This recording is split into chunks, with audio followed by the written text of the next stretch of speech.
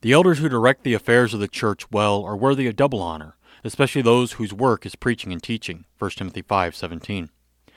Did you honor your pastor this past Christmas? Your pastor takes the time to preach and teach God's Word to you and the rest of the congregation every week. If you are greatly enriched by either their teaching or preaching, they are deserving of honor. If you are greatly enriched by both their teaching and their preaching, they deserve double honor. Preaching and teaching are the main jobs of pastors. These are the very visible means by which every pastor's worthiness is measured. How many times have you heard someone say, "You need to come hear our pastor"? Do the pastors want that to be said about them? Yes and no. We want people to come hear us preach, but we don't want people to come because of us. We want people to come because of what we say, not how we say it. Delivery can certainly help or hinder the message, but the message needs to be the focus. Those who direct the congregation well make the message the main thing and not themselves. A double honor needs to be bestowed upon them. Amen.